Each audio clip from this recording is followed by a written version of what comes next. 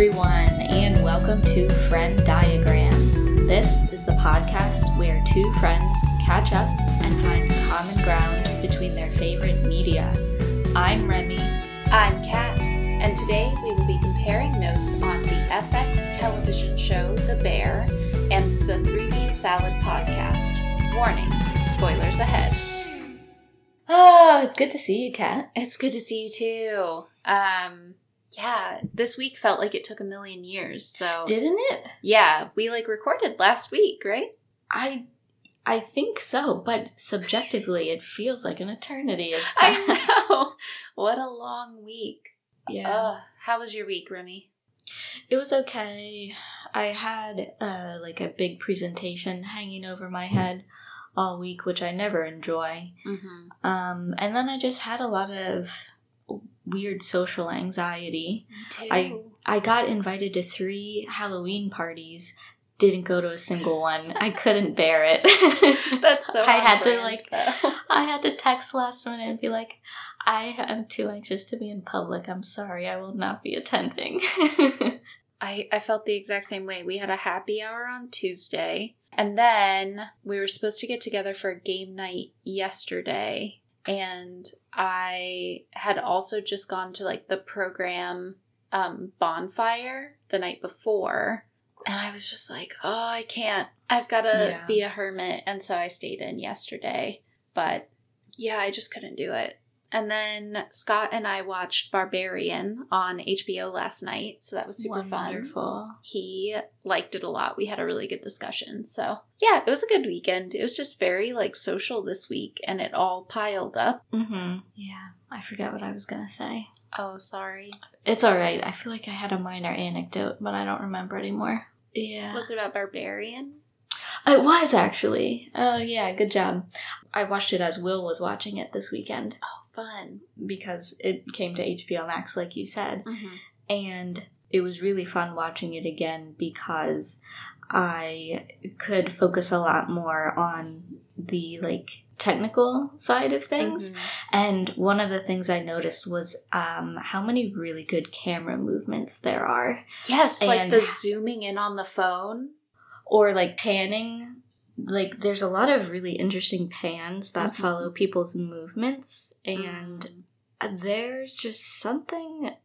There was many good camera movements and transitions between different shots that I just thought were so fucking good. For sure. And, yeah, Will and I were watching it, and he was so pleased with Zach's direction, and he was so happy because he was a fan of his comedy work before and was really stoked that the direction was so good. So yeah, that was fun.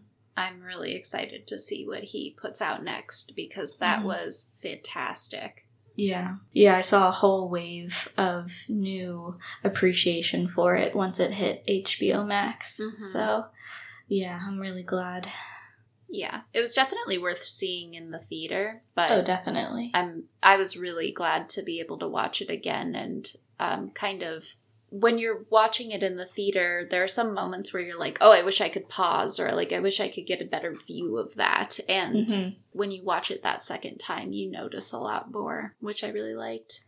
Yeah, plus I got to see the first 5 minutes this time. Yeah, you weren't missing too much. Yeah, Will really liked Keith as well. He was really pleased that Bill Skarsgård finally got to be a nice guy. Yeah. It's funny because obviously Scott didn't go into it fully blind. We had conversations about some things prior, and he kind of knew my feelings on Bill Skarsgård's character. And I was like, so yeah, I feel like one thing that I did ruin for you is that you knew that I really liked Bill Skarsgård. And he was like, until Bill Skarsgård gets killed, I was still convinced that he was going to be the bad guy. No that's way. how we were talking about how well that character is written to bury the lead, that he knew how much I love Bill Skarsgård's character. And he was like, I still think that this guy is the culprit. Yeah, the suspicion runs deep. Poor Bill. He's so good. Anything else, Remy, before we jump in? I think think that's all I had going on this week.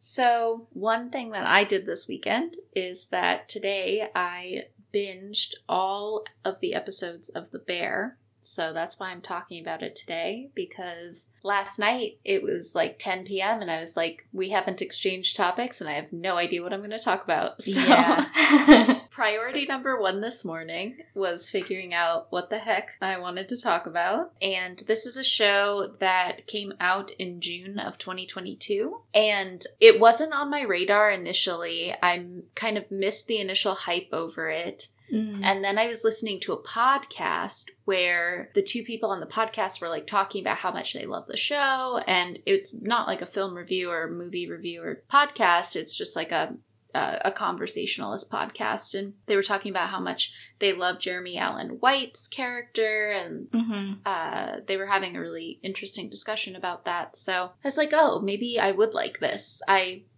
didn't really even think about it before then, but so it's been on my list, like, to watch for a while, but I just got around to it today, and you've already seen the show, Remy, correct? Right. I watched it right when it came out because I experienced a lot of hype around it, like leading up to the release and immediately after it went out into the world. I heard a lot of rave things about it, so it's such a quick watch that I watched it very soon after it was available on Hulu. Yeah. It was written and directed by Christopher Storer, who has been involved on like movies like 8th Grade, and he also has been involved with directing some of the Bo Burnham comedy specials that have come out more recently. Not his most recent one, obviously, but I think it was Make Happy and What he was involved with the direction on. So interesting. Yeah, I felt like I recognized the name, but wasn't really sure where I had seen it before. But I'm pretty sure that's where I've seen it. And it stars Jeremy Allen White as this main character, Carmy. And I guess just on like a surface level, I really enjoyed that it was set in Chicago. I grew up in Illinois. I grew up kind of in the Chicago area. And so it was like really cool because they're like talking about how they're driving to Naperville. And then they're like, oh no, they live in this other suburb. And I was like, I lived in Naperville. And it's rare for me to watch a TV show or film where I've like been to the places in the film. It's so fun though. It's like such a different occurrence to like grow up in the Midwest just because you're so far from everything else, and most TV shows and films are set on like in coastal cities and stuff like that, or like, so it was really cool for me to be like, oh, I like recognize what they're talking about.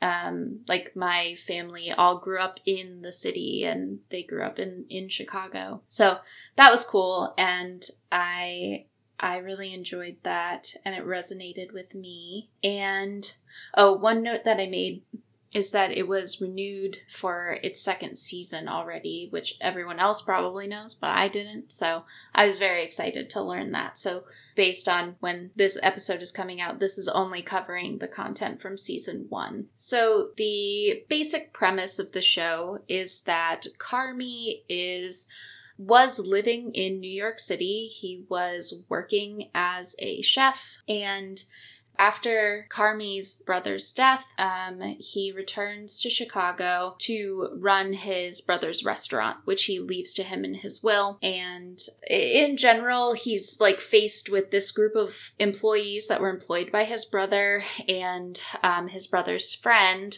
who is named Richie.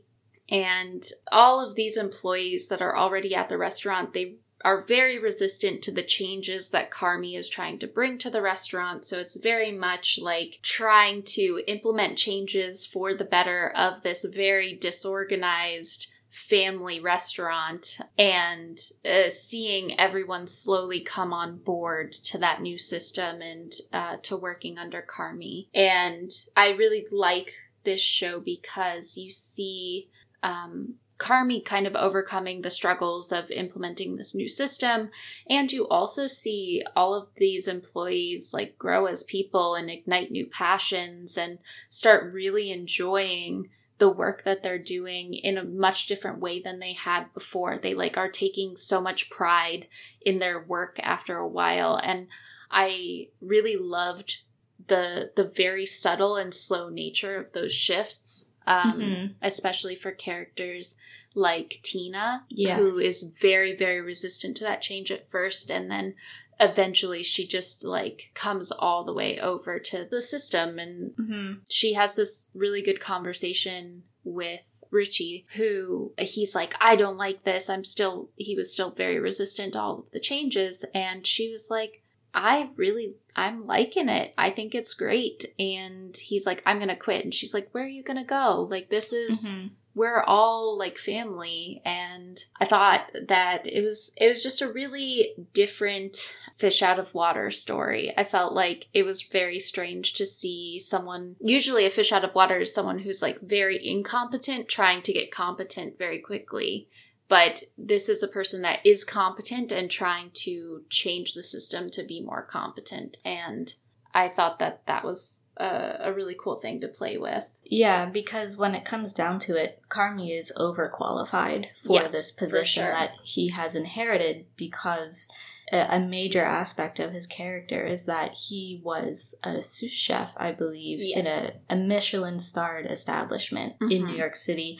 I think he went to CIA for his training. Yes. He is very, like, kind of thoroughbred credentialed when it comes to, like, culinary training. Yes. And so for him to throw away that very successful career in order to take over his deceased brother's like sandwich shop, essentially, it's a huge step down for him career-wise. Yeah. But that kind of just shows, you know, his extreme loyalty to his family, that he's willing to make that transition.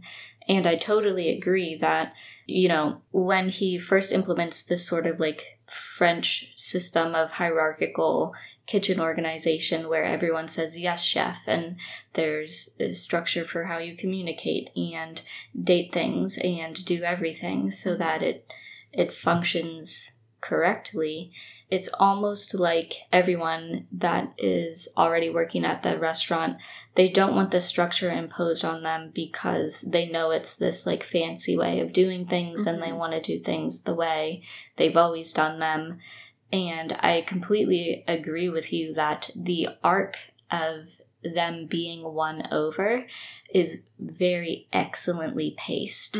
And it's really satisfying when characters like Tina are ultimately, they become fans of, you know, operating within the system because they can more readily see the value of their contributions and the purpose of what they're doing at work. And they can see how much everyone in the team depends on one another to do good work and how they're indispensable because of that. And I do really love seeing that transition. For sure. Yeah, it's so good.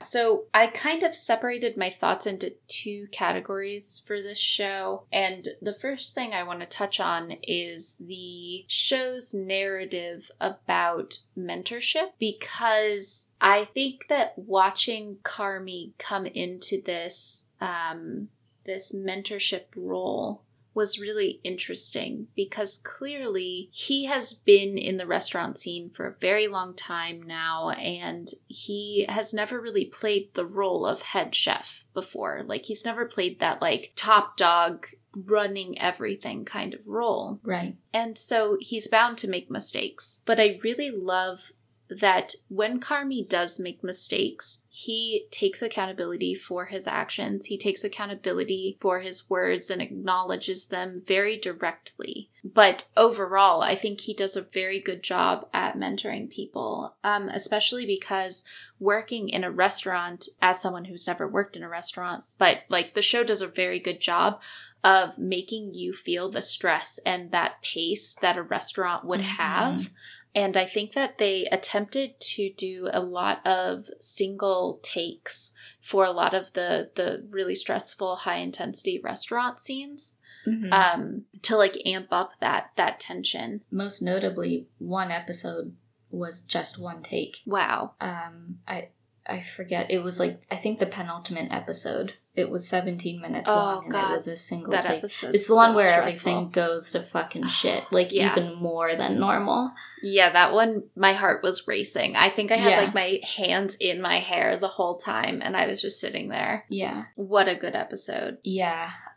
Just since you brought up the like hectic nature of all of the service scenes, I found those extremely effective and very uncomfortable because it reminded me of my time in the service industry, both as like front of house serving and back of house cooking, and they really capture the desperate, horrible sinking feeling of being in the weeds and not being able to claw your way out and just sinking further and further into the weeds, and everyone around you is floundering and you're all just totally fucked. And the receipt machine just keeps going.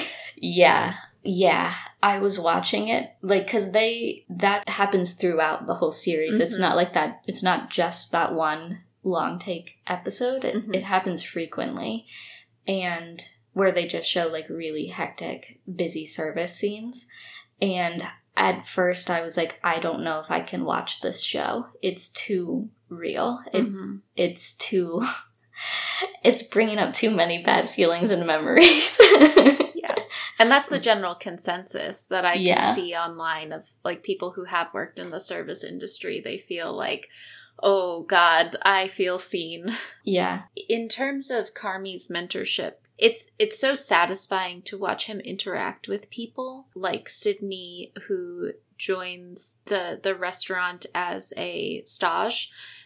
So basically it's like a working interview. She is working for very low pay for a few days to like let Carmy see how she cooks. And she wants to be a part of this restaurant because she thinks that she will have a lot more creative freedom, and she thinks that she can make a change, and Carmy is totally amenable to that. And I like seeing him ignite passion in Sydney. I also like his interactions with Marcus, who is an existing employee. And Marcus he makes the bread. And the first day that they are restarting service, Marcus is told to make the bread, and Carmy comes up to him and says, it's crumbly. You need to change the way you're doing this. You need to put water in the bottom of the oven, and it'll bring a lot more moisture to these buns.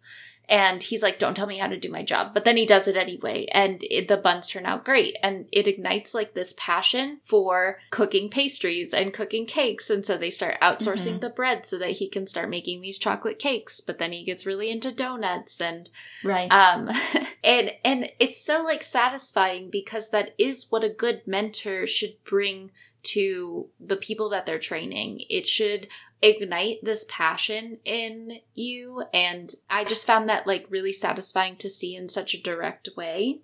And we do see Carmy make mistakes throughout the series, like I mentioned before. Particularly, I think that initially Carmy has a hard time like properly delegating tasks, and he runs into some issues with that, where like controlling things in the kitchen is hard at first because people are resisting the tasks that they're being delegated.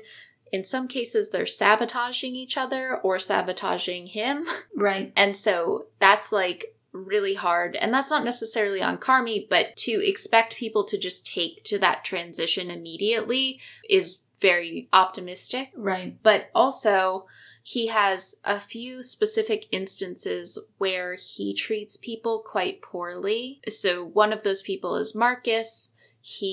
When they're in like this high intensity situation, people keep coming up to him and being like, I need all of your attention on me right now. And it's obvious that it's very frustrating. But in that situation, this person is excited about what they're trying to show. And this is like the passion project that they finally perfected. And he will do something mean. It doesn't happen often. He's not a mean person, but in these instances, he didn't handle it properly, and he takes accountability.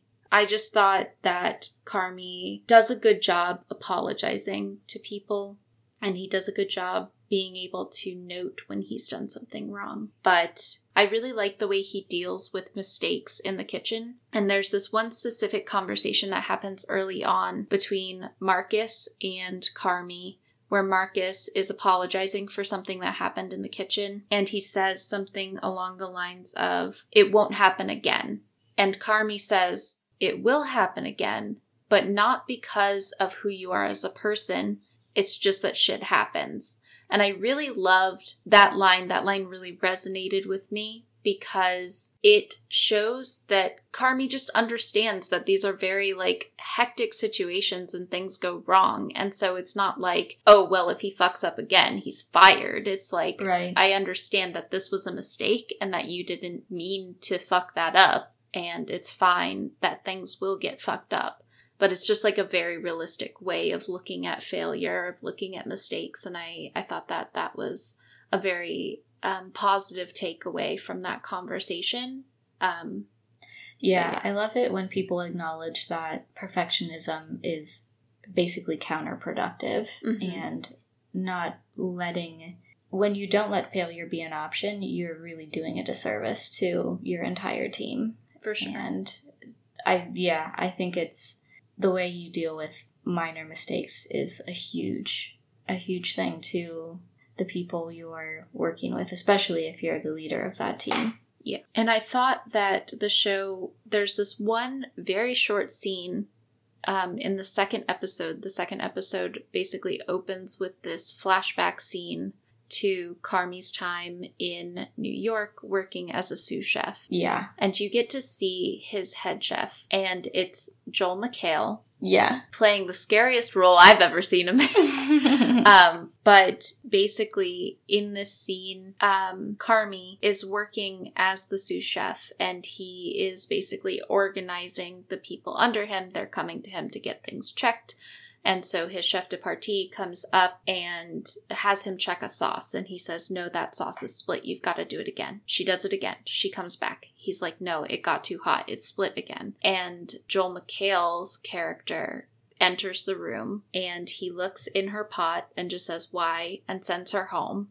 And then he walks up to Carmy and starts very quietly, very calmly berating him with horrible comments. He ends that conversation saying, "You should just die." And it's like a horrible scene of just like workplace abuse that is, as far as I can tell, a very common thing in the industry. And I think it's very important that that scene comes up because it gives you insight into Carmy's character and Carmy's grieving. Carmy is grieving his brother who has died by suicide. And I think that it gives you an insight into Carmy's mental state and this very high pressure situation that he's putting himself into, trying to dig this restaurant out of a hole.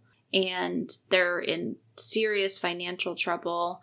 It's like it seems like there's just this endless hole that they can't get dug out of. And yeah, I think it just makes you worry about that character and how he's doing in those moments. It's very clear that Carmy is taking on this project as a way to process his grief and process not being there for his brother when his brother clearly needed him. Right. And it's like a way of dealing with his guilt, which leads me into my next main topic of processing grief and processing that death in the family, because there are not just 3 people who are grieving this death, but 3 main people who are grieving this death, and they're grieving in very different ways. So, like I said, Carmy is spending every waking moment in this restaurant trying to dig it out of the hole that it's in. And there's this monologue later in the series where he talks about that very directly, and I think that it's a very well done monologue, and it was very emotionally evocative. Then his sister, Sugar, is grieving as well, and she is seeking out support systems. She's going to Al-Anon meetings for family members who are struggling with grieving a person who has had an addiction or are currently and actively dealing with family members that are struggling with addiction. And she keeps calling her brother and trying to get him to go to these meetings, and eventually he does, and he finds it very helpful. And I really liked that portrayal of those conversations and kind of normalizing those conversations between family members of saying like, hey, this is really helping me, and reaching out to people who you think might need that kind of support was a very good thing to see. Yeah, I really liked her character. She was a cool sister. Yeah. And I thought her husband was very funny. I loved him. I loved how much everyone hated him because he was like a little dweeb, but he's so cute. I know, but he was so sweet. I know. I loved the scene in the car where he's like sleeping between Richie and Carmy. And he says, "Thank you for letting me be a part of this family." I know, God, he's so fucking and he's sweet. all drugged I loved up. that guy. I loved that guy. He's so adorable. And then there's Richie, who is kind of falling apart. Like, he's just lost his best friend, and he's very angry. He's lashing out. He's the loudest character of the whole film. He's screaming all the time, and he's just really struggling. And he's a very unlikable character at first. And I mean, kind of throughout, but you kind of understand more of where this anger and just general aversive state is coming from over time. And he is going through a divorce at this time, and there's this really heartbreaking conversation that he has in front of Sydney's character when she is in the car with him. She's driving him somewhere. Yeah. And his daughter is on the phone with him, and she's 5.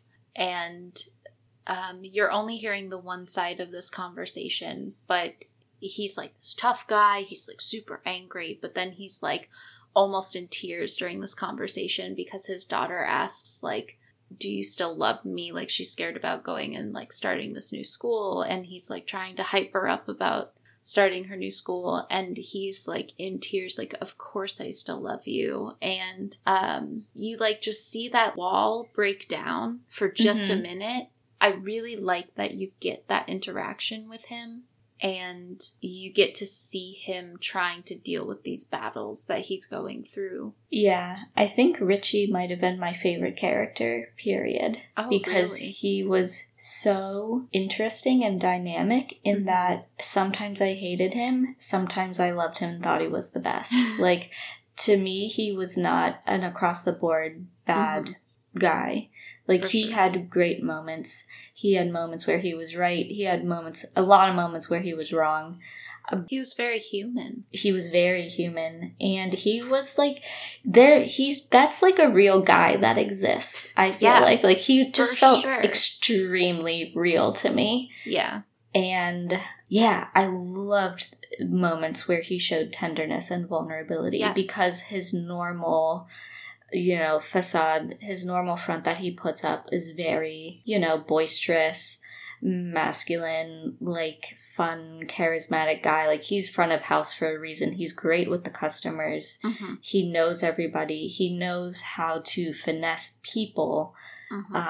But he doesn't do well, like, taking instruction and stuff like that. Like, when he undermines other people, that really pisses me off. But he had so much variety in that character, and I really enjoyed watching him. But yeah, so you're seeing like this variety of grieving states throughout the family, but it's clear that the people in the restaurant are also grieving his brother's death. And Tina has conversations with Carmy where she's like, I hope you know that I really loved your brother. Like, he was really important to me. And I think that there are lots of just really good moments of people expressing their emotions, very difficult emotions, honestly, and being vulnerable with this like new chosen family that that they have. But yeah, I also just had some more general thoughts. I thought the soundtrack was a vibe. Yeah, especially the final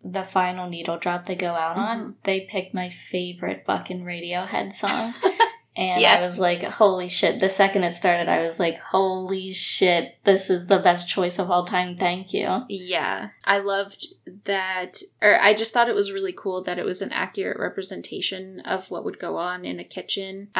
Because I, after watching the show, went and watched some YouTube videos on the behind the scenes of like what research they did and stuff like that. And in an interview that Jeremy Allen White did, he said that he went and worked in a Michelin star restaurant to get experience for the role. And I watched a video by Justin Khanna, who is a YouTuber. He is or was a professional chef. I think he leans more towards content creation now, but he used to work in Michelin star restaurants. He worked at the French Laundry. Oh. And he basically goes through the first 2 episodes of the show and just stops whenever he's like, this is something that is not necessarily something you would pick up on, but this is the norm, or like, this is why they're showing you this specific knife. This is why it's important that the knife got dropped on the ground, and why he's like upset about that. And I just thought that it was a really cool video to like just watch him react to all of these different moments and tell his experiences. So if you're interested in that, his name is Justin Khanna, Khanna, and I will also put the link for that in the show notes after the fact. But I thought it was really cool. I also thought it was cool that they had Matty Matheson as a side character. He was the handyman. That was really pleasing. Yeah. He was providing some of his culinary expertise as well to the show. And I thought his character was really funny. So yeah. I really enjoyed Maddie's character. Same. But yeah, I just thought it was really cool that they had clearly done their homework and made this like very realistic recreation of a kitchen. And yeah, at the end, that like final scene left me crying through the entire credits, where he like looks like breaks fourth wall. I was like crying through the credits on that one. So I loved that ending. That was so good. Phenomenal. But yeah, and I would also like to take this moment to hand over my belt to Jeremy Allen White. I forgot his name in the panic. I was like, it's belt time. Holy shit. So Jeremy Allen White now has my belt, and I don't know if he'll have it at the end of the year, but that's when we will do the final awards ceremony. The final awards ceremony. Incredible. Wow. Yeah. Monumental. Yeah, you're definitely not alone. I saw many memes about him specifically. Yeah. During that initial hype wave. Mm-hmm. It was really funny. Yeah. I could be wrong, but I think he did an interview on the Watch podcast specifically about the bear, and I would highly recommend that. The guys at the Watch, they loved the bear, and they did a couple of interviews with people who made it, and I believe they interviewed Jeremy for a while, so you should check that out if you're interested. Oh, for sure. But yeah, I thought it was a great show. I had a blast, and I was expecting it to lean more towards the comedy side of the spectrum, but it was a little more drama, but it had like the perfect amount of comedy for me, so. Yeah, there's definitely lots of good, funny parts. I thought Richie was really funny a lot, and Matty Matheson, of course. I think my favorite relationship between two people was between Sydney and Carmy, because their relationship changed so many times over the course of a very short season. But I really liked the dynamic where they were the only two people coming into this restaurant from a common background, where they both had formal training and had expectations about how a kitchen should be. And a lot of times it felt like the two of them against everyone else. And I just really liked it when they worked together and had each other's backs. And even when that changed and evolved into something different and even better. I found that very satisfying. I loved how that relationship took its course throughout that entire season. Oh, for sure. But yeah, I mean, that's all I had on it. It has a 100% on Rotten Tomatoes, which I thought was fantastic. So I was like, listen, you can't go wrong with that. So yeah. I just love it when a team pulls together. You know? Oh, for sure. Yeah. What a feeling. It was really satisfying. And yeah, I cried a lot during the last episode. Like happy tears, sad tears, all of the tears. Mm-hmm. Yeah, I just thought it hit its emotional beats very, very well for a show that didn't have very much time to tell a story, you know? It was so succinct and efficient. But very evocative. Like, yeah, I really packed things. A punch. Yeah, mm-hmm. I felt a lot of things. Mm-hmm. Yeah, I think in one of the interviews I listened to, that it was originally going to be a film, and then it became kind of unpacked for the series format that it's in now. So it makes sense that, like, how it is so succinct. Yeah, I'm glad that it had the extra time. Me too. Of being a television show. So yeah, it's very good. It's streaming on Hulu. You should really go check it out. I thought it was it's one of the best shows I've seen all year. I mean, I would put it under Our Flag Means Death, but just barely. Just barely. And I can't wait for the second season. I know. I loved the note that they left it on, because there's a lot of room for just great stuff to happen. Yes. They definitely left the door open for more story, which is exciting. Good pick. Yeah. I'm glad I stuck with it, aside from the immense anxiety it gave me. Yeah. The terrible flashbacks. Yeah. I was like, I know it's going to be good. I know it's going to be worth it. Just get through it. Yeah. I feel like, as someone who's never worked in the service industry, I was like, this is stressing me out. I can't imagine what it would be like for somebody who's lived through these types of scenarios. So yeah, I still have nightmares about it. Have I told you about that? I don't think so. Have you ever set your food on fire in your kitchen? No. Will would do that. He does act out his dreams sometimes. No, I do have nightmares about being in the weeds still and having, 20 tables and turning around and you have 4 more tables being sat and everyone's mad at you and you are trying to catch up on all of your orders and then it just never ends. It's the worst dreams. Yeah. It's terrible. I still get them now. Some things just never leave you. All right. You ready to move on to my piece for this week? Yes, let's kick it off, Remy. All right, so this week, my favorite thing that I've been listening to has been the podcast 3 Bean Salad. And if you've been keeping up with my trajectory of the things that have been giving me joy recently, I've been very much into Taskmaster and that whole wheelhouse of British comedy. And, sometimes when you find something that makes you happy, you just gotta, hold on to it and find some more. I'm basically all caught up on Taskmaster the show, so I started delving into more, adjacent media.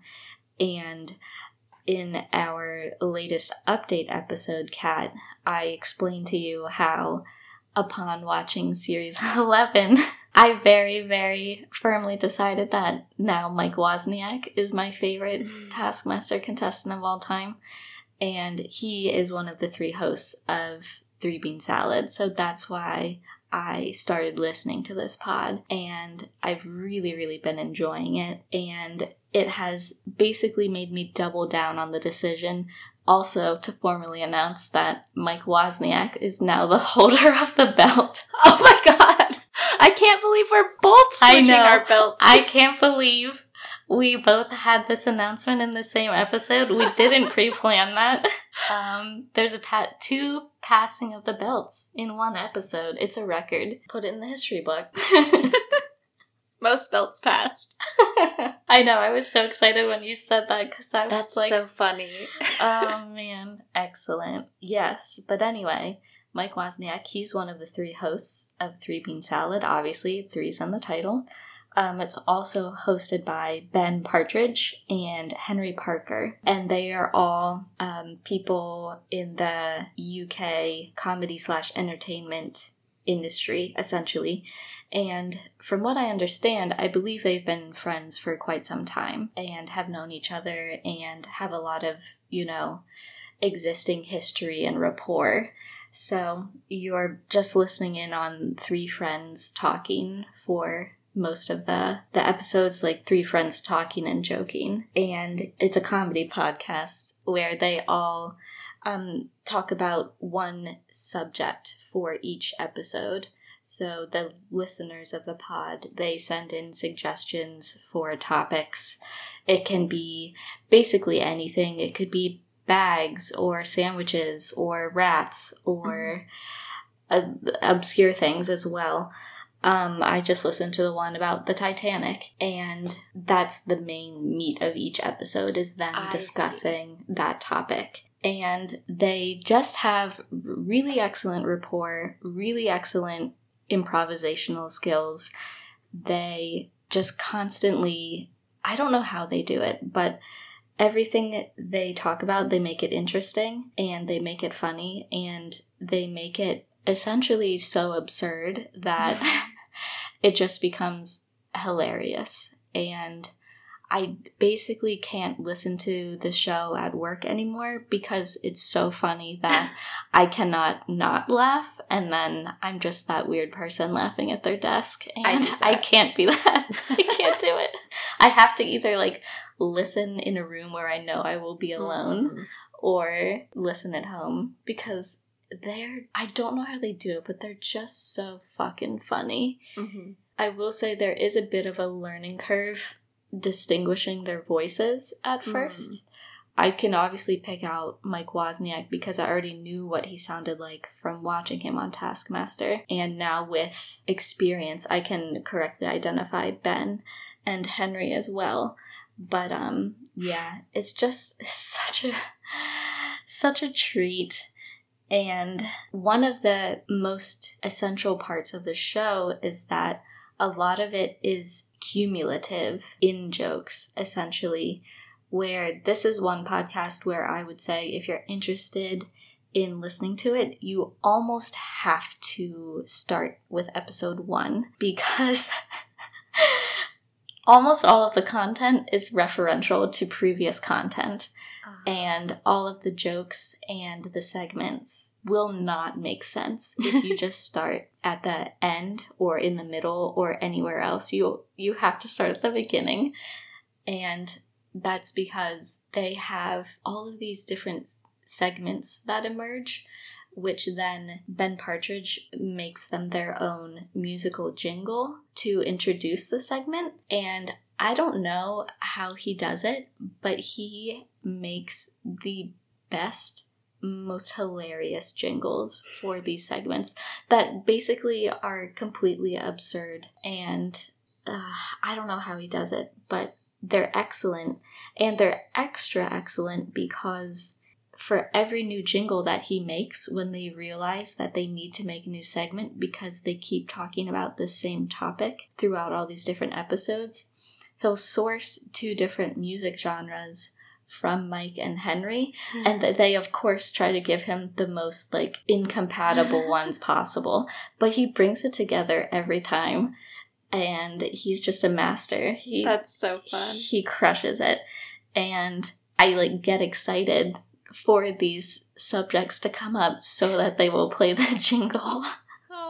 I bet there's YouTube compilations of all of the jingles. Yes, there is. I was watching it before we recorded today because I wanted to make sure I had the names right.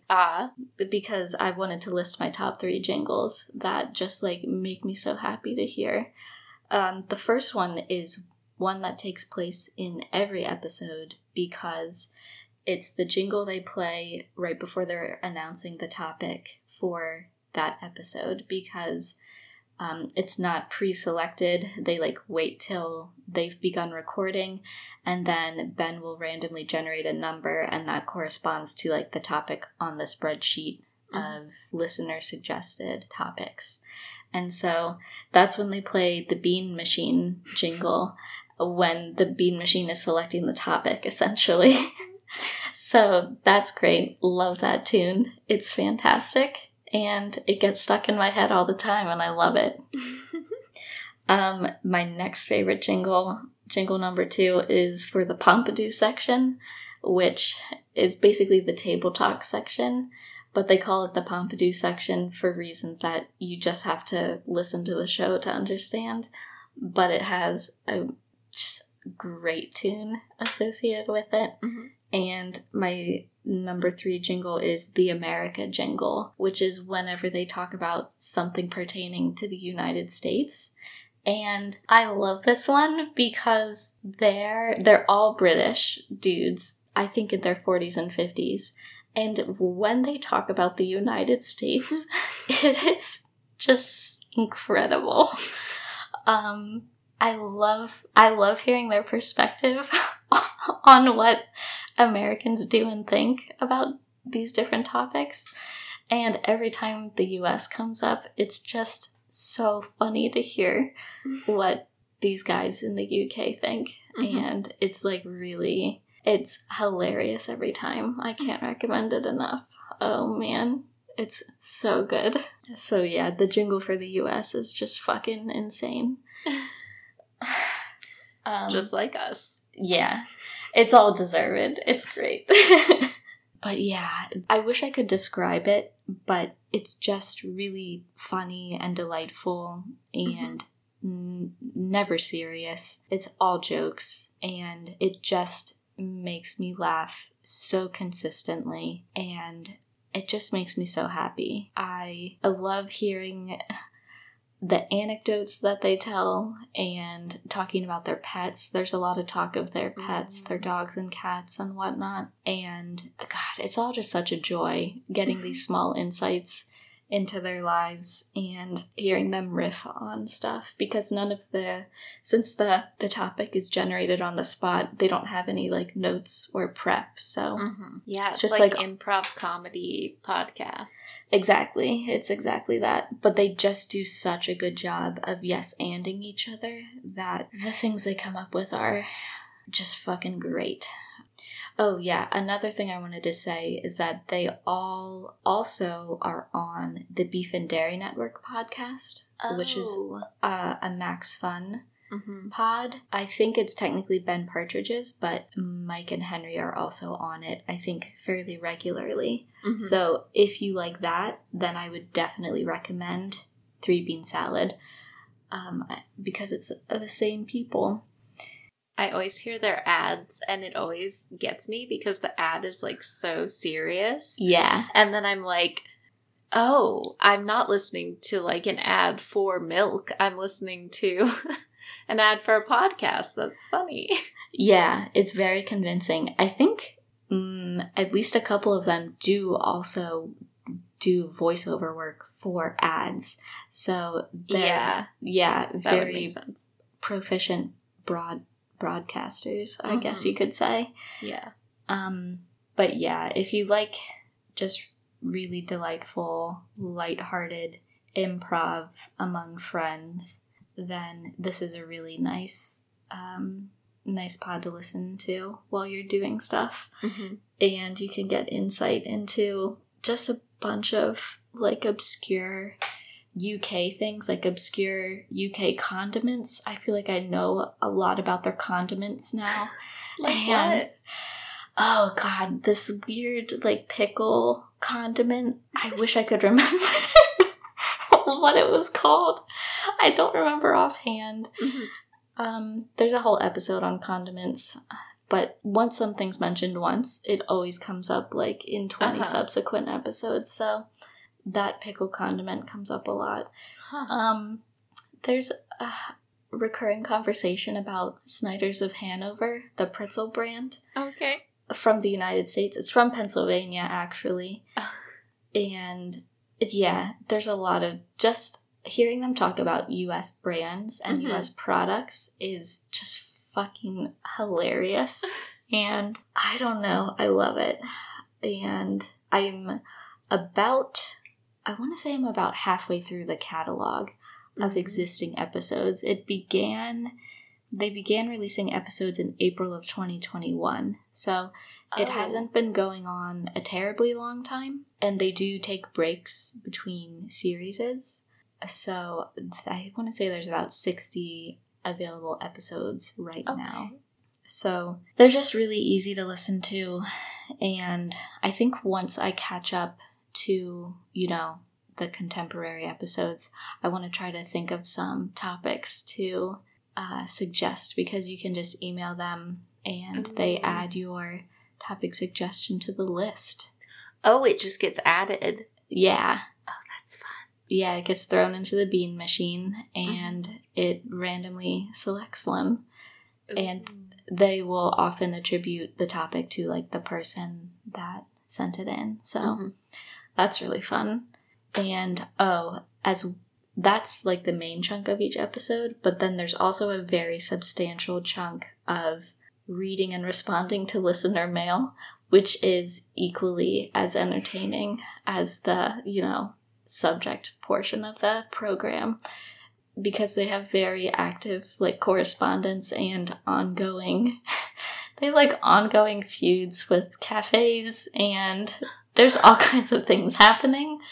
I don't know how they do it, but they've cultivated a very funny fan base, and their correspondence is so good. A lot of it is corrections and omissions oriented, because they're coming in with no notes. There's a lot of mistakes they have to go back and correct as well, so that's always fun. Sure. Yeah.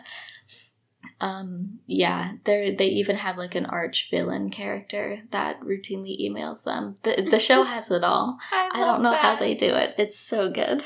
That's so funny. I have to start listening to this. I've been looking for a new podcast because I'm like all caught up on all my other ones. Yes. So I've been like hoping to find another podcast to like start binging. Mm-hmm. Definitely check out 3 Bean Salad. You must start at the beginning or nothing will make sense. But once you get rolling, I have 3 episodes that have been, I think, my favorites so far. Mm-hmm. They are the episode about magic, the episode about romance, and the episode about islands. So far, those have been my faves from what I've listened to.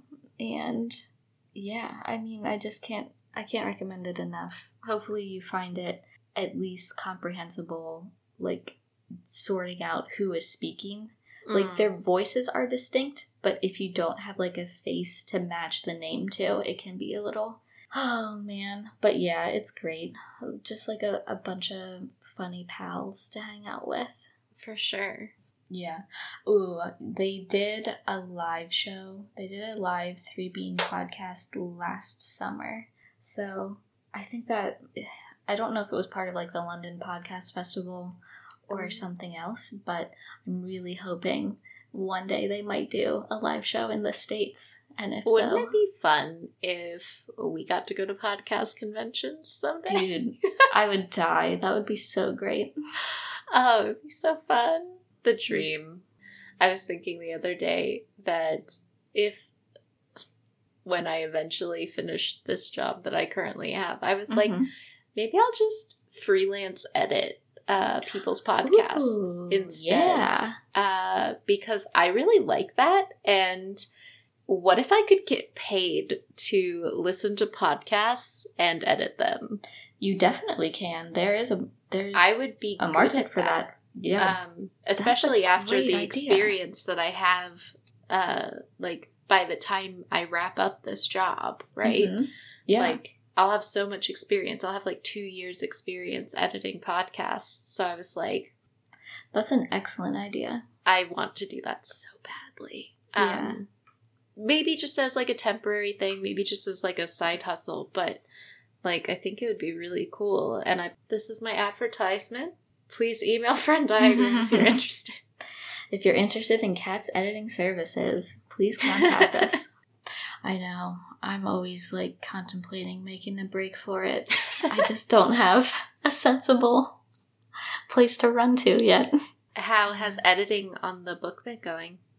It's been going okay. I decided to take a week to, like, cultivate resources about how to go about the editing process. And I found some really good writing pods, actually, that have great advice about the writing process in general. But yeah, so I'm excited to make it better. Yeah, for sure. Did you get mail from me this week? Ooh, when was the last time I checked the mail? You know, here's the thing. Will has the mail key, which means we check the mail once a month when I demand to use the mail key. Why does he have the mail key if he's not going to check it? He insisted that he have it. I don't know why I acquiesced. It was a huge mistake on my part. Steal it. Anyways, I sent you mail. That's unrelated, but...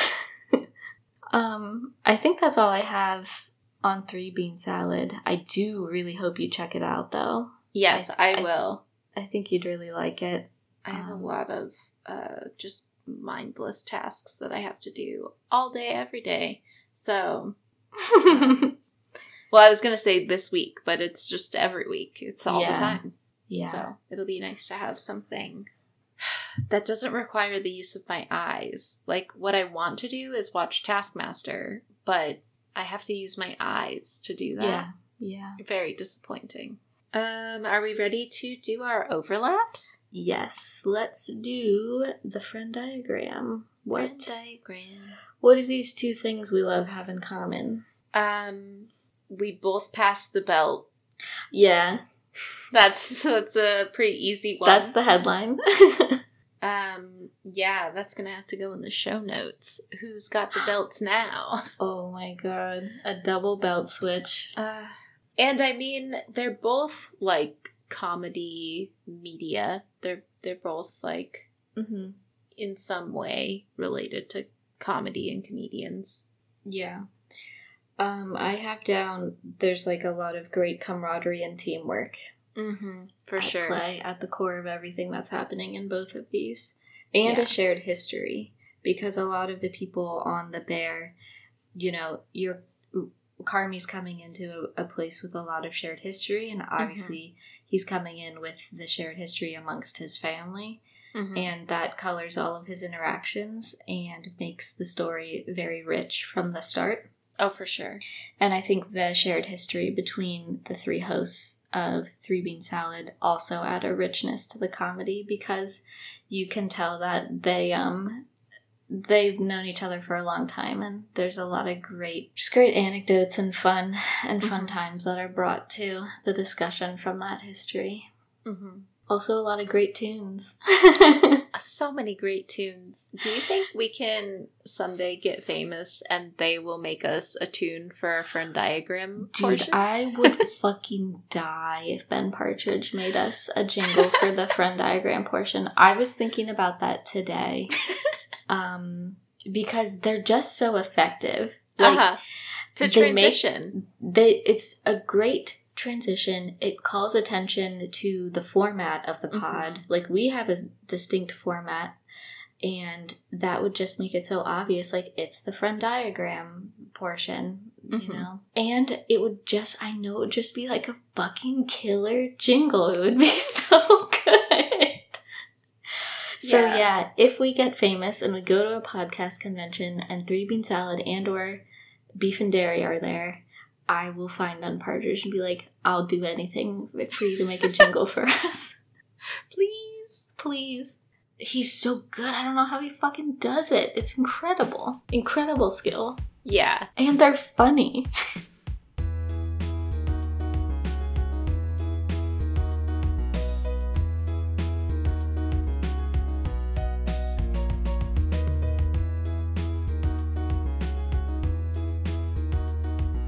Thanks for joining us this week on Venn Diagram.